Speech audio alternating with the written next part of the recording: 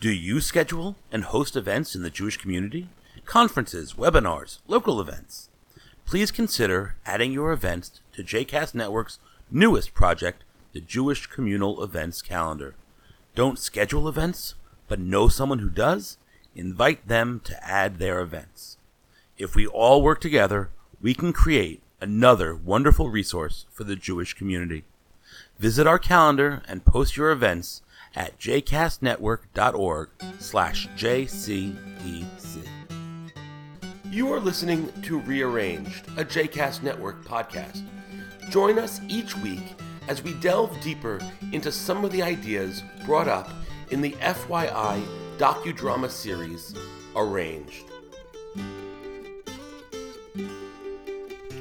Welcome back to episode 2 of Rearranged on the JCast Network.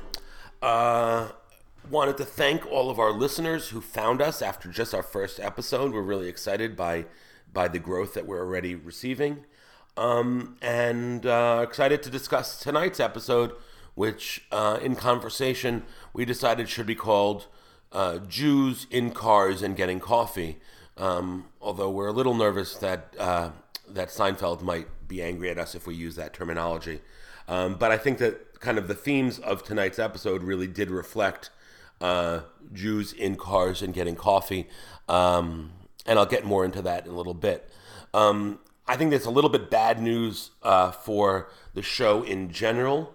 I believe last week's episode was the number 100 or 101, 101st most popular or least popular, since there only are 150 listed cable shows. And this week's episode seems to be down at 118. So it's not doing great in the numbers, but it's number one in our hearts. I also am excited to say that I've kind of reached out to Vicky and Ben, the two Jewish members of the cast of the show. I'm hopeful that I might be able to get them to come on and do an interview for a future episode. Let's all keep our fingers crossed. Let's be able to show them that we had hundreds of listeners. So please do share this with all your friends and family and loved ones and those people you may not love. I'm still stuck on the idea that this is called a reality series about arranged marriages, because it's more and more feels like none of them were truly arranged. I mean, as I mentioned last week, Vicky and Ben, met each other at a party and knew each other from growing up in Seattle. Taylor and David never even really talks about where they knew each other from. And Mayur and Manuel, they also seem to have worked together and fallen in love. So I'm not exactly sure what that arranged marriage means in the concept of the show. And I think it may be more about kind of that they're not consummating their relationship until after the wedding, or they're not living together until after the wedding. We'll get into that a little more as we go through a recap of the show. That was wild. There were components of it, especially with Taylor and David, where I just kind of couldn't believe some of the conversations that had not been had pre-wedding. So let's start at the very beginning and have a little conversation. What was interesting this week is, this is a show about arranged weddings and marriages, and in episode 2, we already saw one of the three couples get married. So I want to, wish Mazel Tov to Taylor and David, who consummated their marriage, who got married, and not without their drama. Each mother really seems to be having a hard time, especially David's mom. I got to tell you that I can't imagine what she's feeling when she's watching the show now, because I would say that this is not the most flattering portrayal of a person. It may be a reality. This may be the truth of what's going on in the show, in their lives, but this is definitely not attractive. Their mothers are still just, bonkers and fighting, and, I mean, you knew it was happening because in the preview for the next episode, there was a comment about the dresses and showing up when they were getting ready for the wedding, and it came out just as you'd expect. So that was kind of the first clip, was a lot of that. Then when they went to California, they kind of talked to the topic for the Californians, or for the Indian couple, as it were, was about bachelor parties and communication. It's really clear that that Manika and Mayur, or that Manika at least, is having a real issue with honesty. I don't know what happened in her love marriage, as she likes to put it, but she's definitely worrying that Mayur is not being honest, and she is not being as truthful and real as she feels she needs to be. And it's getting into some very kind of, on some level, obvious tropes there. Then we get to the New York, to our favorites, Vicky and Ben, or my favorites, Vicky and Ben. And they're my favorites not because of anything specific. The truth is, my favorite individual person in the show happens to be David from Texas, whose heart really seems to be in the right place, who's really trying his darndest to make everyone happy and to make peace in the family. And he's really has a sweet, sweet heart. Although he's kind of foreign to me as a human being from where his background is and what he's doing. But I'm a big Team David guy. He tells his mom that she's being crazy and not to send the photos during that bachelorette party. He really seems to really love Taylor, and I think it's beautiful how they do that. But I guess our favorite couple, just in terms of because this show is kind of focusing on sort of the Jewish rituals and laws as they pertain to the show. So Vicky and Ben is kind of who we focus on as that way. And this episode really kind of talked about a lot more stringencies and rules when it comes to kind of Orthodox Jewish dating rituals and intimacy issues and rituals. The two main topics that came out were that of Vicky's kind of fantasy, desire, kind of what the dreams she came up with when she was growing up of having a first dance. That first dance, and for those who don't know, in an Orthodox Jewish wedding, men and women don't touch and don't dance. There's no mixed dancing. And sometimes what they'll do at some point during the wedding is have the man and the woman kind of each hold a different corner of a handkerchief, and that is really almost as intimate as it gets in terms of the dancing. But she said that she wants to have a first dance, and Ben says he will ask his Rebbe, his teacher and his mentor, what's possible and what isn't. It's obvious right there that things are not going to go well for them in terms of that. But they're also, in this episode, looking for a place to live together, and they're looking for a place to go out on dates. And these are some of the issues that they're dealing with. Then we flash back to Texas, and David has arrived for the marriage. Again, episode 2, we're already having a wedding. And he's brought a picture of his father, who we find out died, I think, 5 years earlier. And he wants the father's picture to be in the, in the second row to watch him get married. And I actually think it's quite beautiful.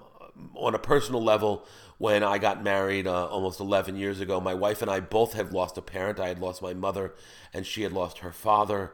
And we each carried a candle, which we then brought to the chuppah, the wedding canopy, and had under the chuppah with us, or by the chuppah with us, again, in an attempt to kind of remember those who we lost and maintain that connection and remember it and connect with it. And I thought it was just nice to see that David wanted that as well. So that was a beautiful moment, and again, I continue to be on Team David. We then move back to New York, and Vicky is standing on a street in Far Rockaway, waiting to be picked up by Ben, and they're talking, and they're getting ready to go on a date. And this is where Stephanie and I came up with the idea of the episode title, Jews in Cars and Getting Coffee, because they are on a date and she's traveled an hour to show up in Far Rockaway to be picked up by him. And they're now going to sit in a car, find some place where they can get some Wi-Fi and watch a movie on a computer screen. The idea being, or the reasons being, that ritually an Orthodox Jewish non-married couple cannot be alone in someone's room. And they're not supposed to be alone. It's really interesting that they're allowed to be alone in a car, or they're allowed to be alone in a coffee shop getting coffee, but they're not allowed to kind of be alone in a room, or I guess at a movie theater. It seems a little strange, and the rules behind kind of being alone and being private for non-married couples is something I'd like to explore further. Maybe at the end of the episode I can get Stephanie to come back and talk a little bit more about the halakha, the Jewish rules when it comes to that. Or maybe also she could talk to us a little bit about the dancing issue. One of the two, I hope, will be our second section of this podcast. So it goes back from New York to Texas. Now the mothers are talking about the blue dress, and that's rude. Then they're back in New York, and Vicky and Ben are looking at an apartment in Harlem. And once again, they have a chaperone with them on this date. Again, sort of strange that even when they're just walking the streets and going to see an apartment with a realtor, they need to have a chaperone. From there, from the apartment hunting place, we kind of go back to Texas. Post-wedding, they've had one night in a beautiful hotel, and now our friend David and Taylor are getting ready to actually figure out where they're going to live. While in the hotel, they're discussing where they're going to live. As if they had not discussed it before, which kind of blows my mind. And Taylor indicates she's not going to live with David's family, and considering their relationship, it's not surprising. David indicates he doesn't really feel comfortable living, or there wouldn't really be any space for them to live with Taylor's family. And they end up saying they're going to move into his camper, which, it's like a comedy of errors. You can just tell from right there that it's not going to work. She opens the trunk of her car and has enough stuff. Again, if she's moving out, she's moving into a new place. Her stuff just is not going to fit. There's so little space in that trailer. But my guy David is working hard and trying hard, and he, tries to make her a skillet pasta. And watching him cook in this little space is just kind of funny to watch and meaningful to watch, and he's trying so hard, although it really seems it was trying so hard to make it work, and I really appreciate him for all of that. It's really quite sweet. I'm not really talking about the California couple that much, kind of because there's not that much drama. The main drama was, he went on his bachelor party to Vegas. She went on her bachelorette party bus, and when he tried to call her, if he tried to when she tried to call him, he didn't pick up, and that upset her. But that was kind of the whole crux of this week's episode. There wasn't as much drama there. So we then flash back to New York, and our friend Ben is talking to his rabbi about this idea of the first dance, which Vicky really has her heart set on, and the rabbi says it's not possible.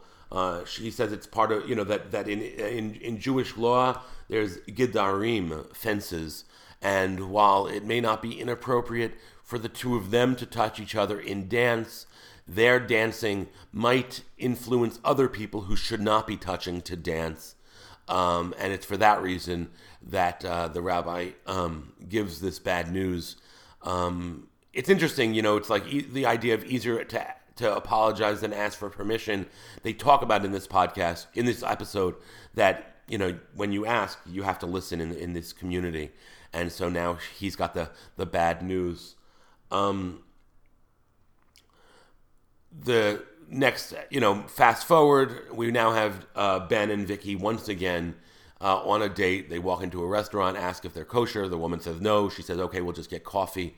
And Ben has to tell her that the rabbi has said that there can't be a first dance, and I guess like her fantasy has been, has been shot down. This is really what she had looked for or was hoping for when it came to her marriage. But at the end of this episode, as this episode comes to a close, Ben, who had not been interested in living in Harlem and really wanted to be in Far Rockaway, where his yeshiva, where he studied and where he believes his larger community would be. So he didn't like the idea of living in Harlem. But when it's obvious that Vicky is really upset about all of the things that happened, that she can't have that she's going to be covering her hair, that she's not going to be able to have a first dance. He says to her, well, why don't we live in Harlem? And it's actually quite a nice moment where, and he says, look, maybe, I'd still want to be in Far Rockaway, but we don't have to be in Far Rockaway now. He gets that her school is closer to Manhattan, to Harlem, and it's not so bad for his travel as well. And so they choose to move to Harlem. It appears that, that he is trying to grow up and also take care of her, taking into account the things that she is losing in this and the ways that her lives have changed. All right, so that was like a recap, and it was a long recap, and I apologize for that. And I'm going to see about maybe shortening some of these recaps, maybe telling everybody's story in one clump instead of going back and forth as the episode does. I hope to be able to find Rabbi Ruskay to talk a little more about some of the Jewish topics that were shared during this episode. So stay tuned for that coming up in just a second. And we're back with my favorite part of the podcast because I get to quiz my wife. Stephanie, welcome back to the podcast. Thanks for having me. Okay, so this week's show, as we watched, focused kind of on, in terms of like the Jewish or the halachic areas, felt like they were talking about the issues of kind of privacy and intimacy, both when it came to the, Vicky's desire to have a first dance at the wedding, and Ben spoke to his rabbi, and also kind of, it was less spoken about, but more just watched how when they went on a date, they were able to be in a car or a cafe, but didn't seem to be able to be kind of private. And even when they went to look at an apartment, they needed a chaperone. And I thought these were kind of issues that might be interesting to explore further. Can you tell me some of the kind of the halachic background about these pieces? Yeah. I would say there were a few. One is Mared Ayin, what it looks like. And so even though if they were in private, in a closed apartment, for instance, nobody would know what they were doing in there. And so the idea of having dates in public spaces, part of it is about it shouldn't appear that you're doing things that are counter to tradition before you're married. And it also is the general idea that one thing could lead to another. And so it's a way of putting up barriers to doing things that would be counter to the tradition, not so modest, which include touching and intimacy. But how is, so I understood the idea that they shouldn't be alone, but how does it work that, being in a car, I guess there are windows, but like how is being in a car, it looks like they were almost kind of going to submarine, the submarine races, the old idea of like, it's going to, to neck. They're sitting in a car, whether it's, up to look at the stars or to watch Netflix. They said they were looking for, but like, how is that different than being in a room? It's not so different. It's kind of the letter of the law versus the spirit of the law. I think the spirit of the law would say that it's not any different. The letter is that you're not in a closed apartment, and the outside world could see you through the window. Uh-huh. That should prevent you from doing something you shouldn't. Okay. I mean, I understand. I guess that like the issue is that's the halacha, and that's kind of where the question ends, right? Or for them, that's the answer where it ends, but it's totally unsatisfying for me. Yes. And while Ben did talk, so just to switch gears a little, Ben did talk to his rabbi about the first dance. She had this fantasy, as I guess many women might, or many men and women might. Let's not be gendered, of having that first dance where they're announced as a couple and have a first dance. And the rabbi said that was not possible. Can we go into that a little more? Sure. Well, so the reason that he gave on the show was that they shouldn't dance together because then other people might dance together, and that would be immodest for all these people who may or may not be married or whatever to be dancing together. He did, I mean, a more creative solution to what seemed to be at issue. Part of it was to be announced, and part of it was the dancing. They could have said, like, well, we're going to be announced that way, and then we won't dance, just us. But that sort of wasn't explored. Maybe it's ultimately what we'll do. We'll have to stay tuned. But so I think there were two things going on for her. And I probably also was connected to the hair coverings, which we talked about last week. Because once they're married, there's no problem for them to be touching and intimate. And they could dance together. It's about, though, the doing it in public, right? Her hair is sort of seductive to other people, but not to her husband. And the dancing might be the same way. It's not that it's not seductive to her husband. It's not an issue that it's seductive to her husband. Correct. Right. So after the wedding, they go to spend their first night together. They could spend the entire night slow dancing in their room. Yes. Together. Yeah. I mean, the reason this particular rabbi gave sounded like it's like about what other people might do once given the chance to dance together. Right. So we'll have to think about Footloose, right? No dancing in town. So it feels more and more that there's the kind of the seduction intimacy piece. It feels like, it's on this, at least in this show, and we've now only watched 2 episodes, but it does feel a lot like that is a major theme. Well, I guess not in Jewish law per se, but in Jewish dating and coupledom law, right?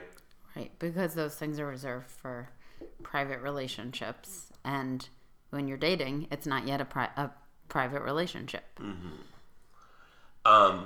And did you think that it was, odd or normal? I was surprised. I understood the dating piece, that they couldn't be alone, and I've heard when I spent a summer in Jerusalem years ago that that meeting in the lobby of hotels was where a lot of people, Orthodox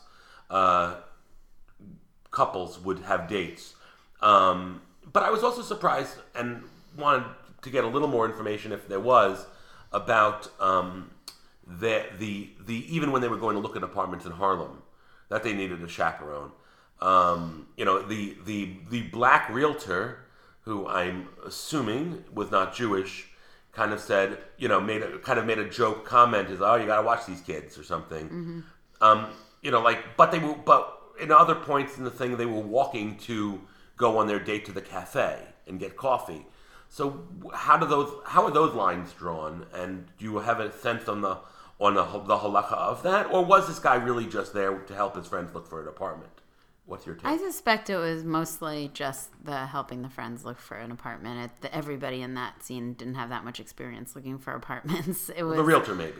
Yes, but the kids who were going to look, this was their first time doing this, and so it seemed to me like it wasn't necessarily about halacha, about Jewish law, but more about getting an opinion of a friend. Although a realtor doesn't necessarily follow you through the whole apartment, and you might not want to say to someone you've never met before, look, actually, according to our religious tradition, we're never going to be in the same room, just the two of us right now, and so you must come to every room with us. So they were able to set it up in a way that was most comfortable for them by bringing their own chaperone. So even someone in an apartment with other people with doors open, halachically that could still be questionable?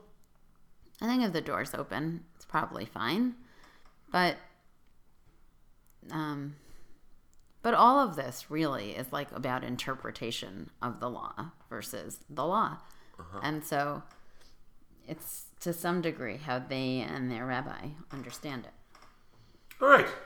Well, thanks for this one. I have no idea what will be. I can't wait till Tuesday when we get to watch the next episode and see what exciting experiences all of them have. So stay tuned. Can't wait. All right, that was the episode 2 of Rearranged, Jews in Cars Getting Coffee. Hope you're watching the show along with us. Arranged can be watched on the FYI network on Tuesday evenings at 9 p.m. What do you think of Vicky and Ben, as well as the other 2 couples? Hope you're enjoying them as much as we are. Please consider giving us a review on iTunes, comments, Facebook. We'd love to hear your thoughts and look forward to speaking with you next week.